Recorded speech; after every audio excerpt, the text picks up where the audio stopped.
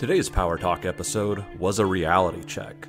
Greg and I sat down with the manager of a utility to understand what will happen as our dependence and consumption of electricity increases while our ability to generate, transmit, and firm faces brand new challenges. This one was an eye-opener. Power Talk is a series of conversations about the changing electric grid, how you can leverage new technologies to increase your reliability and lower your bills, and most certainly, how to safeguard yourself. All right, hello everyone, and welcome to another episode of Power Talk. My name is Nate Woods, and I'm coming to this with about 15 years of cat dealer marketing experience. Beside me, as always, is Greg Lamberg, who's coming to this with over 30 years of utility power experience. And today's special guest is Brian Bertocci. Brian has over 35 years of leadership roles in the electric power industry, managing all phases of complicated organizations, including human resources, finance, accounting, administration, engineering, regulatory, development, and operations. He's experienced in both private and public organizations. He has served as the chief operating officer of a large energy organization. He's served as an area executive, board member, and board chairman of many large complex organizations. Holds an electric engineering degree from Cal Polytech. He is a licensed professional mechanical engineer and holds an engineering contractor's license. He has a master's of business administration from St. Mary's. As a young man, he wintered over at Palmer Station, Antarctica, as the plant manager. During his career, he's worked all over the world, including Europe, Iraq, Egypt, South America, the Falkland Islands, the Middle East, and the Antarctic. Those that know Brian often refer to him as an engineer with a sense of humor and lots of practical experience at making things work. So hello, good morning, gentlemen. Brian, I'm real curious about you wintering over in Antarctica. How did that come about? What was that like? Yeah, it was one of the interesting things. My mother was a teacher and my father worked civil service. So I went to college to get my electrical engineering degree, and I hit that point called ROM. You guys know the ROM point? Not familiar. Run out of money. So I was about 3 years in, and I went out on a co-op experience and signed up with a company called Holmes and Arbor, and I wound up down in the Antarctic as the station engineer. And the plant manager came down and took about 2 months to see what he was getting into for the winter and quit and left. So as a young guy, I wound up as the plant manager, the base manager of Palmer Station, Antarctica it was difficult to get out that particular year, so it turned into about a year and a half down there. Oh my goodness, what were living conditions like? Was it barracks right next to the power plant? Well, we had a small facility that it would be large in the summer because all the scientists would come down and have their projects that they would be out implementing. And so it was very interesting. I really enjoyed every day I had down there. I read literally a book a day, and being cut off from a lot of the stuff we normally have in our society for that period of time was absolutely fantastic, right? And so we had a small group in the winter, but we had a very large group in the summer to manage. And so we managed expeditions for folks and got them to their study point where they had to go out and do a bird study, say somewhere. And the location was Palmer Station was in a great location. So it had 15,000 mating pairs of penguins on the island that was just about a quarter mile away. Wow. So it was fantastic to watch. So a lot of great stories down there. Had a great year and a half. You keep up with any of the guys and gals you were stationed there with? Intermittently. None of them have gone crazy from wintering over in the Antarctic, but Wow, that's cool. So what was life before electric power for you, and how did you decide to get into electric power? Yeah, I think my dad gave me great advice as a young man. He was very intuitive and very good with mechanical and electrical things, and he always told me, go into the electric business because no one knows what the hell you're doing. Flowing energy through wire, that is magic, if there's anything that's magic. And so I guess today you're managing Elmhurst Municipal, is that correct? That's correct. Yeah, can you tell us a little bit about Elmhurst Municipal? Maybe start out with maybe the territory and who do you serve? Who lives in your territory? Yeah, I think just kind of the whole big picture there, it's really interesting because I've worked about 50% of my lifetime career in public and about 50% in private. And it's really an interesting participating in that dichotomy of universes, right? And it's always fun, especially at this point in my career. It's more public service, right? To run it, especially these days, the challenges of running any utility This is a nice small one, so I get to wear any hat I want to on any particular day. One day I'm working on a contract, and the next day I'm out in the field. We're doing some tests on a piece of equipment or troubleshooting a problem, and the next day doing a union negotiation, and the next day blah blah blah. So it makes for a very interesting, job. You probably get to have pretty decent relationships with the folks who work with you, just because the scale isn't so large. Right. Yeah. I think you really work on everybody's strengths rather than on their weakness. Sometimes large organizations, it's tough because the system pairs people together for jobs rather than somebody, managing all that, and folks managing that process. So we're small. We've got about 16,000 customers.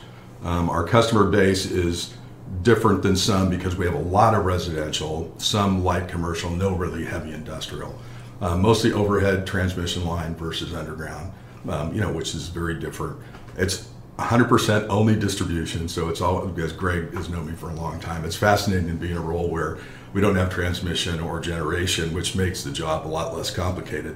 But it's funny, that's been offset by all the issues, swirling around out there in the energy industry these days. So it's just as complicated as it's been running a big organization in the past, with all those other features and varied personnel and varied contractual issues and technical issues. So you said something that's kind of new to me, or might be new to some of our listeners, which is you don't generate any electricity as a utility. So I guess, where do you buy it? How do you buy electricity, and what makes one brand of electricity different than another?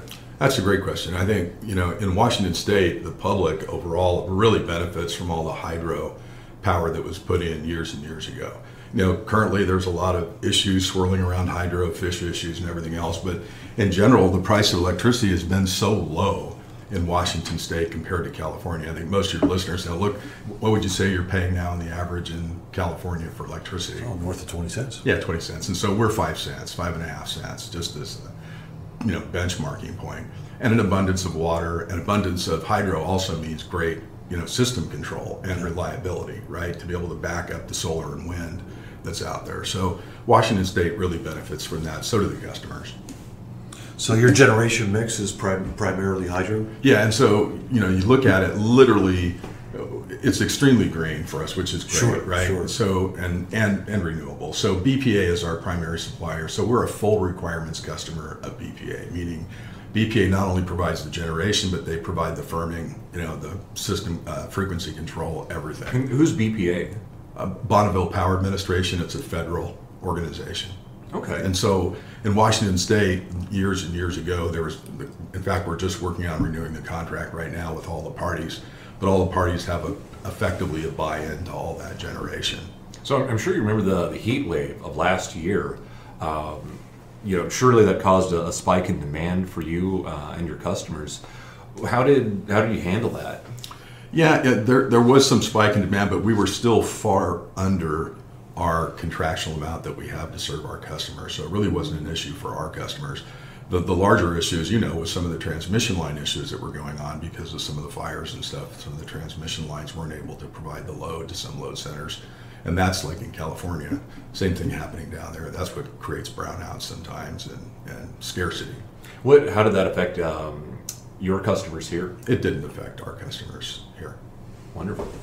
Well, let me ask you a question about BPA. I saw recently, Brian, that BPA announced that they just joined the EIM, and the EIM is the Energy Imbalance Market. Basically, they're trying to tie all Western load-serving entities together into a large market through the CAISO, and maybe from outside of California, we certainly get a lot of impressions from people with regards to their thoughts on the energy imbalance market in California, but it seems to me that a lot of the participants from the Pacific Northwest are seeing an opportunity to sell their cheap power into California and make a premium on it, where the way I'm looking at this, I fear that customers in the Pacific Northwest are going to see their prices increase significantly as the market becomes more homogeneous. And any thoughts on that? Maybe just a quick overview of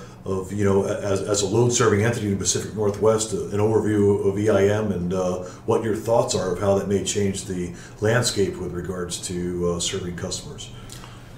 That's a whole deep bucket of issues, right, Greg? Boy, that's a deep bucket. I can pick any one of the baits that are down there on that one. I certainly can't speak for BPA, but in the big picture of things, my experience so far on that topic is BPA has been well-intentioned, especially during all the COVID issues. They were working hard to try and not have a price or cost increase for customers during COVID. And it really was true. We were flat with them. They did everything they could. And, a big chunk of that comes from revenue from that imbalance market, right? So their BPA itself is making dollars that they never made before, which enhances the fact that they don't have to pass on some cost back to us as all the users and long-term load, that they've served for such a long time. And plus their package is really good, as you know, that it's a tiny amount of nuclear and tiny amount of anything else in there. It's like, I don't have the numbers off the top of my head, I'd have to look, but it's like over 95%. I mean, it's huge renewable. So I think all the intentions are good with regards to EIM, but I see ultimately as the pricing in the West going up as a result, as opposed to going down like some people hope. Yeah, and I think that's another good topic we get into in itself. We could go on that topic for 15 or 20 minutes as price, right? Because that's where all this is headed, is the higher price.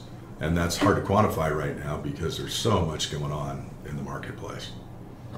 Yeah, I think a lot of it comes down to, before we get into price, it comes down to what we in the industry call, resource adequacy.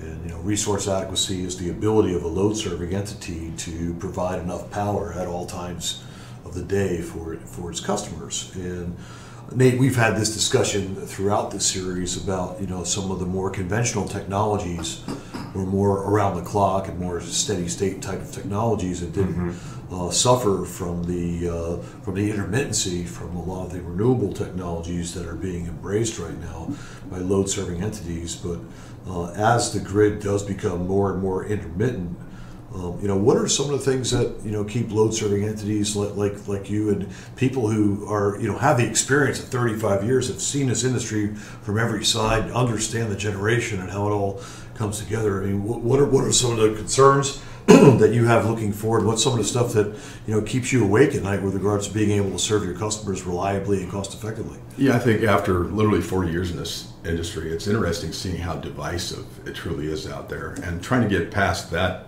divisiveness. The thing we all have in common, which is fascinating, from 8 to 80, whether you're socialist, Democrat, Republican, conservative, we all walk into that room and we throw that light switch, and everybody, all of us, has an expectation that the lights are going to come on. And in fact, it's fascinating when you throw the switch and it doesn't come on. What's the first thing you think? The bulb's out. But I didn't pay my bill. Yeah, you're right. Or I didn't pay my bill.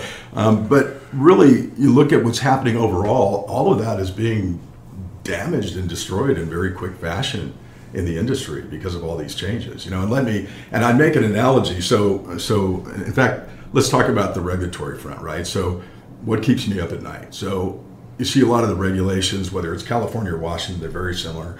We're moving toward all electric cars really quickly on the regulatory front. There's a large push to get rid of natural gas furnaces, natural gas water heaters. That push is coming from all sorts of directions, including even changing the building code. So that's coming at us. And I think the public and our representatives have made that decision. The laws are enacted, and so our jobs are to comply. But I would make the analogy that it's not dissimilar from us having a program where we're going to move everybody in Washington State and California to Jupiter. I mean, where's the space program? Where's NASA in this project, right? Because you look at, let's just kind of break it down from the beginning, which I think is helpful. I look at people's houses. Anybody here, listeners, and if you're living in a house that's been built since when, 1980, 85, you've got a 200 amp service on that house, right? At 220 volts. Look what we're adding. So you look at a Tesla right now, right? The charging station for a Tesla needs an 80 amp service, right? And my wife, and by the way, we own an electric car. We've had one for 3 years, really enjoy it. But my wife always points out, she says, you're not gonna have one electric car, you're gonna have two, right? So you need two chargers. So that's 80 amps plus 80 amps. There's a huge push that all the new construction, even retrofit, will be electric water heater. That's another 30 amps at 220. And the furnace or heat air conditioning will be electric, which is roughly a 50 amp service. So you add those up, we're looking at 240 amps. And even if we want to give back and forth, just pick 200 amps, right? So we're effectively need to double the amount of service at your house. And so you look at the current pricing, you look at, tearing up the driveway to put another conduit up there and another set panel to feed this stuff, and the stuff inside the house to put in the service for the charger for the 2 cars and the circuit to the water heater and the circuit to the furnace. You're looking at $10,000, $15,000, $20,000, and then you got the appliance conversion issue. So the individual customer has a $20,000 bill he's facing there. But let's go backwards. So if you look at that big picture, you're going to double the size of the sub panel at your house. Well, that means I have to double the amount of transformers I have running down your street that are out there, all the pad mounts. I have to double the amount of wire I have. I have to double the amount of poles. So in a lot of cases, can't even support the size of the wire that we'll need. So we've got to do all that. So start breaking it down. Look at $10,000 on your house to be able to implement that stuff right there. On the distribution front, I'll look at just my little utility and make it simple, say 15,000 instead of 16,000 customers. You're looking at, I think PG&E, a lot of big utilities use now about $3 million a mile for distribution. I've got 265 miles built into my system. So I'm looking at a $300 million cost, an $800 million cost, and I'm looking at $50,000 per customer to support that. And then adding on that the transmission, because you got to go all the way back, right? Everybody in this room knows, and many of your listeners, we got to create the generation and transmission. So what's the cost of the transmission to be able to get it to us? There's another big one. I think a number out there in the industry for a long time has been, but we got inflation going on, so a lot of people would agree, $2 million, $3 million a mile with permitting and everything else for transmission. There's another $300 million for my 15,000 customers, or 20,000 per customer. And then new generation, you look at that, it's so hard to permit anything.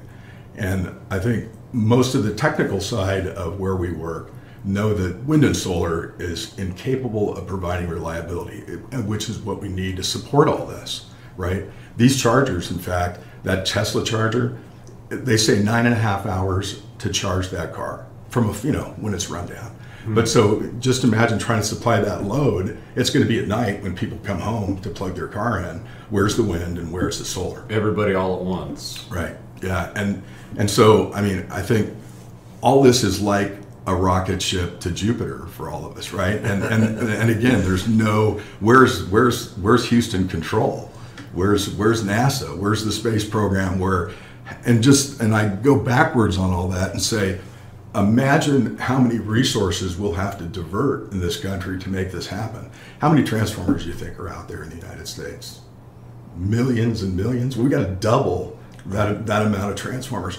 We got to do all the earth moving to move all whatever. If it's going to be copper, aluminum for those transformers, make millions and millions. And even today, I can't get a transformer today. What keeps me up at night with the supply chain issues, that has moved from like 6 months out to 2 years or 4 years on transformers. Wow. So now we're talking about a space program to support what this plan is, and we don't have the resources. We don't have the bodies either. So right now, linemen or line workers are like unicorns. They're so hard to get.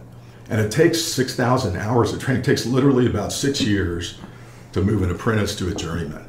And same thing, with all this work, we'll have to literally triple the amount of linemen that we have to make any of this happen whatsoever. So anyway, you ask what keeps me up at night.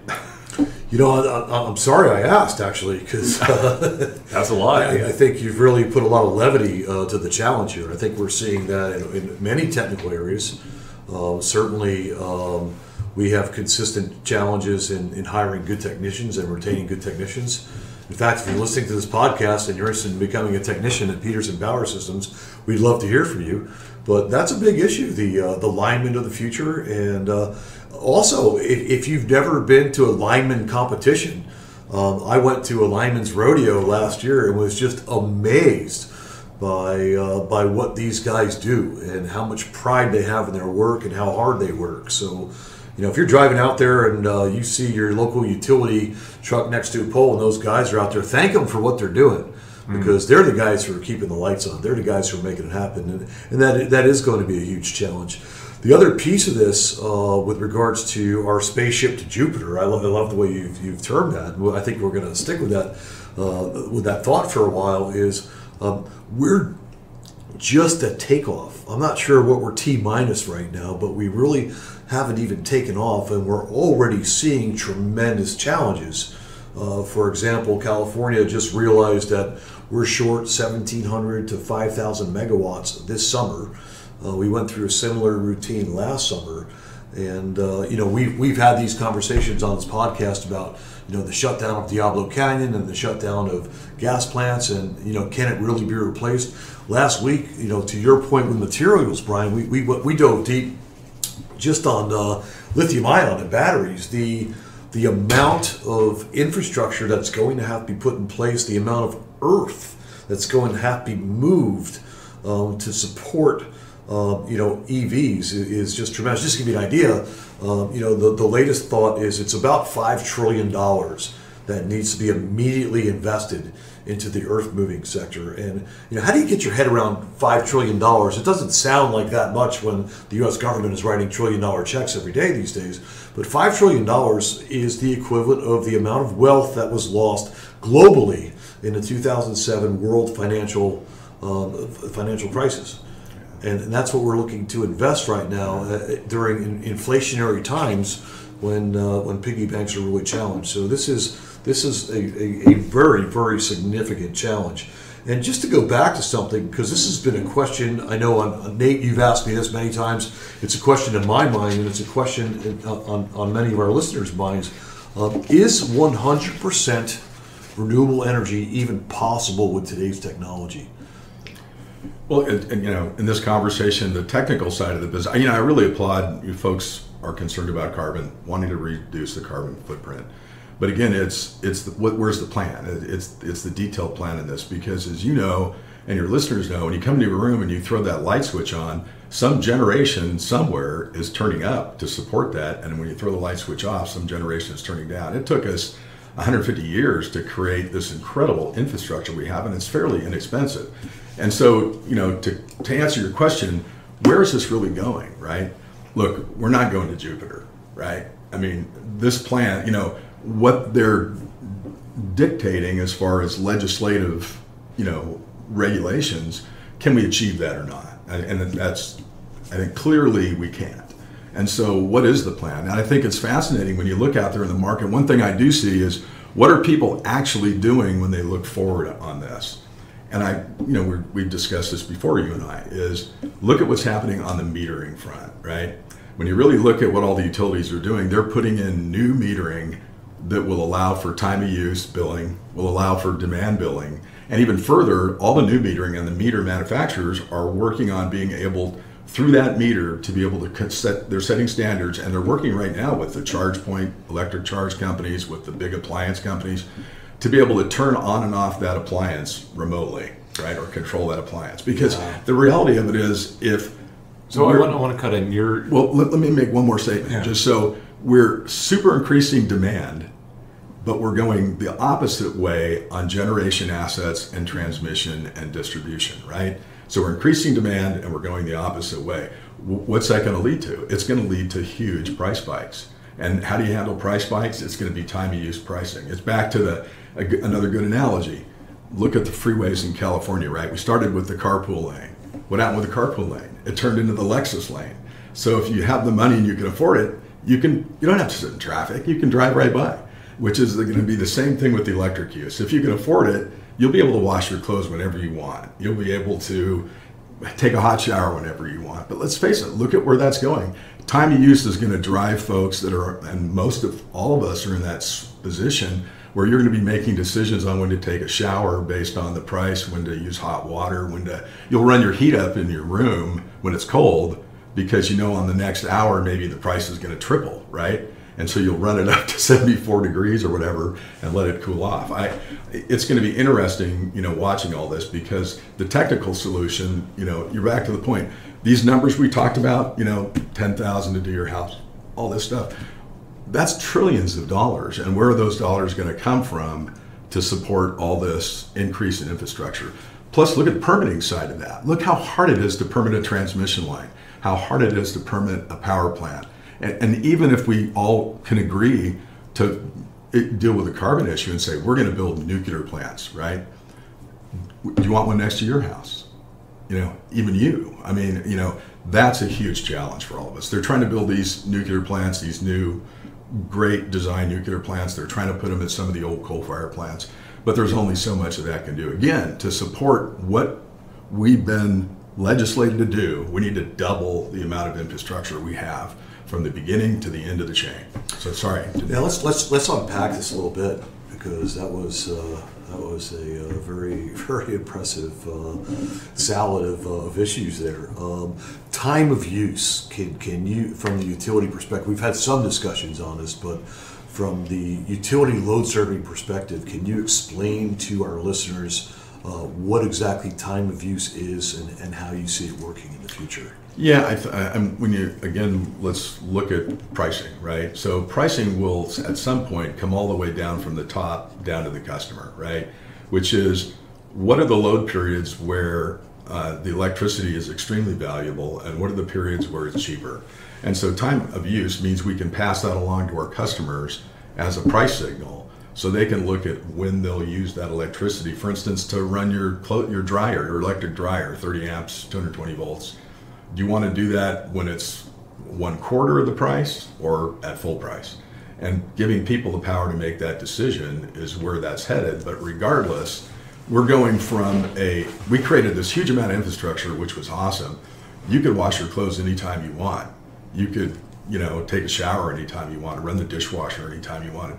We're moving to a world where that is going to be either controlled by you or by the utility or by the government, because there won't be enough resources to go around. How do we manage that? As you suggested, wind and solar is great, but it can't act as frequency control for the grid, and it's not available all the time. As you know, the wind doesn't blow, the sun doesn't shine. What do? Look at Texas, major power outage down there. How do we have enough resources to make sure we don't put people out of power? So we're making a decision as a society. Are we going to live in a system where I can wash my clothes whenever I want, electricity's cheap, versus we're going to really expand the infrastructure technology so that all these devices will have some kind of internet control in it, which will cost money in that device that you buy, and the price of the electricity will be expensive. That's kind of the two dichotomies. Well, it's even more to it than that. I mean, just a quick thought on the device. It'll make the device cost more. Well, it'll make the device less reliable and give the device a shorter lifespan. Yeah. I don't want to do a software upgrade on my washing machine. Well, I want to jump into this specific issue about Can I, if you don't mind, I'm sorry again, but it's interesting. Hey, I told you this would happen if you give Brian a microphone. I warned you. You did? Give him a I'm microphone brutal. and get out of the way. No, please, go ahead, Brian. No, but that whole meter in front of you one more time. So, like right now, in a lot of cases with the old style, if somebody wanted to put a solar panel in, as an example, or an electric car to get a reduced rate, we had to put in a separate meter. But where all this is going is that single meter will be able to control all that, right? So that's I just wanted to kind of push in on that last comment that you made, because that is where all that technology is moving. Sorry. Yeah, I want to kind of table that aside, and we'll make a note to come back to this. But I think the munis and I think the load serving entities here in the Pacific Northwest have done a lot more and gotten a lot creative with their smart meters than what we've seen in California to date. And I think I want to talk about that as well, because from a PG&E perspective, which is a large portion of Peterson Power Systems territory, they went through the smart meter initiative. They put all the smart meters on these homes, and besides for differentiating between in our time of use system right now, it's just two-tiered. You have the regular pricing and then the more better pricing, which is a multiplier during the 5 to 9 p.m. portion of the evening. So it's not really time of use yet. You're just being penalized for using energy when it's more expensive, when there's no solar or wind in that evening ramp. But having said that, I do want to go back, and because last we spoke, I think there were some really creative things going on with smart metering here in the Pacific Northwest. Can you define smart metering? Well, I think, it's interesting technology. So let's kind of go back in time a little. Let's do the short version of this. So the original metering we had, remember we had meter readers, and they actually walked the circuit, and they went up to your house and they wrote down that number on the meter, and we knew what time and date that was, and we would bill you based on that. Then to be a little bit more efficient, and this is in broad picture, there's been a lot of other steps, but metering went in where it had a radio in it, basically, a two-way radio. So I could have a meter reader drive down the street in a van, and it would automatically wake up the meter on your house and send that information signal to the van, which goes into the computer system. They would come back to the office, take that device and upload it into the system, and that's how you would get your bill. Smart metering is kind of the next step beyond that, but there's a lot of variability in this. There's some folks now that are putting in meters where every single meter has a cellular communication device in it, just like a cell phone, right? Cellular data. So they can see second by second what load is in your house. With that system, they'll be able to interface to a device. Like as I was saying, talking about EV chargers. So we used to have a totally separate meter for that EV charger. Well, now that smart meter is going to be able to talk to that EV charger, and I can bill you separately for the amount of energy that EV charger consumes, and potentially at a lower rate or a higher rate for that matter, whatever that particular utility wants to do. And I can turn that charger on and off or control when that charger will charge your car, right? So, and so that's the capability. So that's boggling and intrusive to me, just hearing that a regulated company or a government agency could essentially reach inside my house and turn appliances on and off, regardless of my wishing. Is that an accurate? Yeah, I think well, I don't want to. I'm saying that's all the technology that's evolving right now. If you go to a lot of these conferences in electrical industry and look at what they're doing, being able to manage, because you have a huge problem, right? So we got solar and wind. Most of you folks on this call understand that. Remember the old duck curve and the load curve, where you're trying to match up that wind and solar to your actual load. And during those shoulder periods where the sun's going down and the wind is dying, how we're managing all that. There's a lot of folks in the industry seeing that the only way to manage, because right now you can't build a gas-fired plant, good luck. They're struggling to build these nuclear projects, and it's going to be interesting to see how that turns out. With no new generation, and a lot of this generation not being reliable, and I mean that with a capital R defined term, reliability, how are we going to manage that? And that's what you're seeing. You go to these conferences, all the smart metering is able to switch stuff on and off, and imagine how incredible it is, because right now, if I had to, say we wound up like California, Washington State, whereas you have brownouts, right? Because of, I'll be able to do all that through the meters. I just cut your meter. Like right now, I can cut your meter from, with this new technology, I can cut I don't have to send somebody out to turn your meter on and off. I can do it right here off my iPad, right? That's where we're going. Amazing, absolutely amazing. And so the point is that all of this technology is being developed, Nate. It's not necessarily in use yet, but it's all being developed. And some of the challenges are just mind-boggling, because and we've touched on this before, but not only is it getting more and more complex and more difficult and more dynamic to manage a system, but the people sitting around the table trying to manage these systems have changed a lot. And we've discussed and watched over the years how a lot of engineers have been replaced with regulatory people. Economists have been replaced with environmentalists, and a very, very different mindset coming to attack these problems, more from a regulatory front than from an engineering and technological front. And we're going to continue to see those challenges.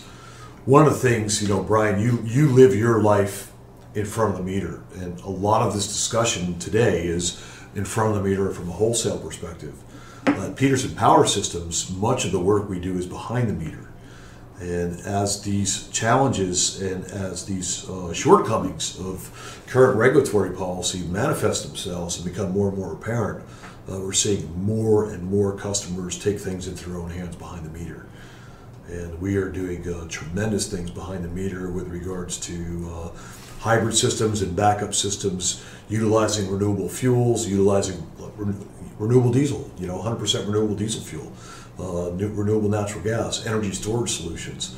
And Hydrogen coming soon. Hydrogen, a lot of stuff going on in hydrogen. So as you know, the need, the desire to address the need, as for lack of better words, I think as the front of the meter sector is fumbling a little bit, large users behind the meter are taking things into their own hands. And a lot of residential customers are taking things into their own hands too. In California, on the residential side, there's a huge discussion now about net metering, net energy metering. And this is something that has fascinated me for a while. There's this notion that there is societally we are subsidizing people who have solar rooftops from a system basis to encourage those solar rooftops, where perhaps the notion's out there that those who can't afford those solar rooftops are actually subsidizing those who can. And just, any thoughts on that from a load-serving entity perspective? I know you've got a lot of experience in the California market. I don't see nearly as much solar up here in the Pacific Northwest. You'd be surprised. Every time we were driving in the Hillsborough area last week, and we saw some solar rooftops. You call them an optimist. Boy, those people are really optimistic. Yeah. But so it's a different piece. But obviously, solar is. We want to be grabbing it everywhere we can. But any thoughts on that and how that might change? Because I know that's a huge issue right now in the industry with regards to net metering. Sure, there's a couple things I'd like to respond to what you just said. One is, you were talking about the different, the kind of the industry's evolving with who's who in the zoo, right? We just need more constructive arguments. And I think what's happening, I do see through a lot of the organizations. When you look at the organizations that are, let me back up. So we're all being impacted on a regulatory front, right? What's driving all this stuff is the regulatory front. So a lot of the organizations we had that used to be in the old days more technical, we used to talk about keeping the lights on and the gears turning. That's turned to very much a regulatory discussion and a legislative discussion. And these folks need our help more. But what I see personally is more and more of the technical people that are up at that level in those discussions, the percentage of them keeps decreasing, and they're less apt to want to have a constructive argument because of just how things are out there these days. Bringing up stuff like we just talked about, challenging the system and say, where's the plan, is very dangerous for folks in this industry even to be able to say that, which is unfortunate. How do you mean danger? I'm saying that people, look at what happens out there in the social media with folks who question any direction that's going on or ask for where's the plan. And believe me, I'm not even questioning the direction. My issue is where's the plan, because I want to support it. But again, we're talking trillions of dollars. We're talking about diverting a lot of resources to make it happen. We're talking about digging up a lot of ground to get the materials for all these transformers and wire and poles and switches and controls. So where's the plan for that? So, trillions of dollars. So I have an inkling of what kind of a scale you were talking about earlier. You're talking about hundreds of millions of dollars for transformers, hundreds of $millions. But that's just for, I was talking about our little. That's for 16,000 customers. Yeah. So we have this small Elmhurst Municipal, and you're floating out hundreds of millions for this, hundreds of millions for that. How does that relate to your baseline? Are we talking about doubling your operation budget, more than that? Yeah, you hit another item on the head that I left off just to keep it simple.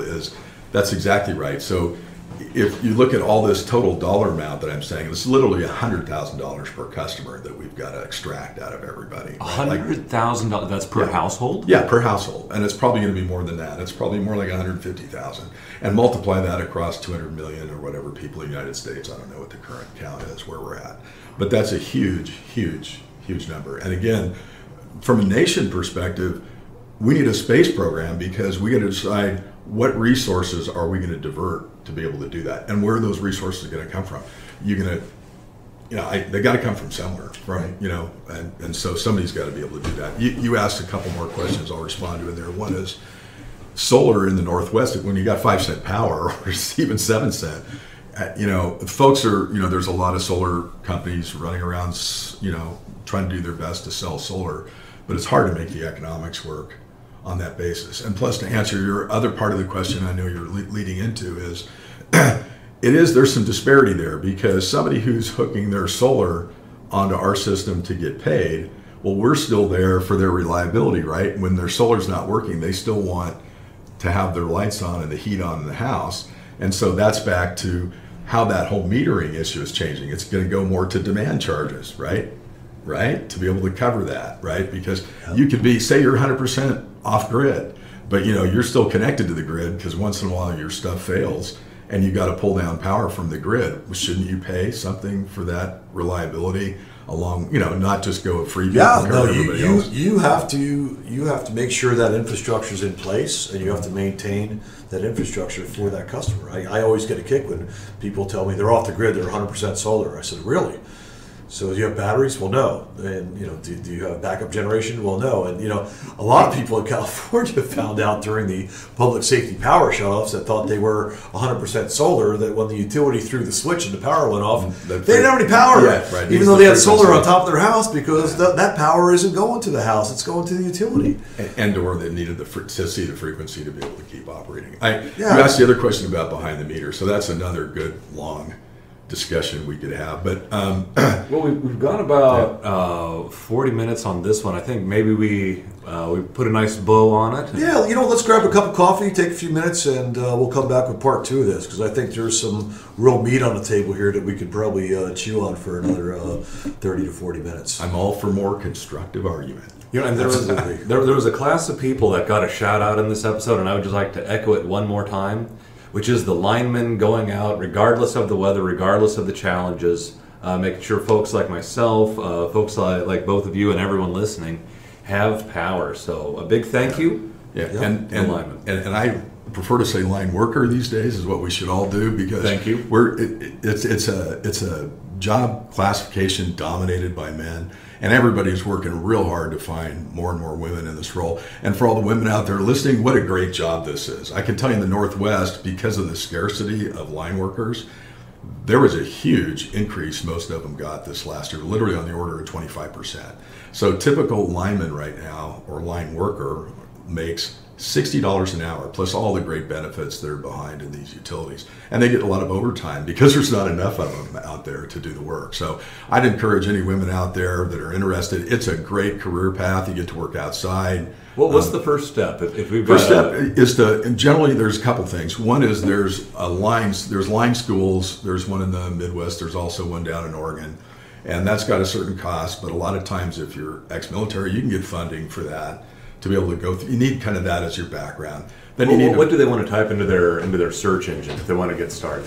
Lineman college, or unfortunately it's lineman college, but it is what it is. And they can search those colleges. And then it's, like I said, it's 6,000 hours of training behind that. So it's not just 6,000 hours working, it's 6,000 hours of what you can count as training. And so we have, some utilities don't have apprentice programs, and many of them didn't for a lot of years. That's a whole other good topic if you want to get into that we've been negligent about as a nation, right? So we just don't have enough line workers. It's a great career path for any women out there. I would encourage you to go check it out and think about it, because a lot of utilities would just love to have you. So anyway. You can check out NLC and or Google lineman.edu. IBW is a good resource, because you look at a lot of the IBW sites, International Brotherhood of Electrical Workers, that's where all this training comes from, and the standards. And the safety has gone way up compared to the old days because of IBW and all the training. Well, we'll be sure to put those links down in the description below for anyone looking for that. Thank you for everyone to listening, making it this far. Greg, anything to say to our listeners? Let's keep the conversation going. I think people are getting the idea that we're not necessarily trying to serve up solutions here, but we're trying to have an ongoing, very honest conversation about the industry, the challenges that we face, and how we might be able to address them societally going forward. So with that, let's wrap this one up. Let's grab some coffee, and we'll come back shortly. Thanks. Too much?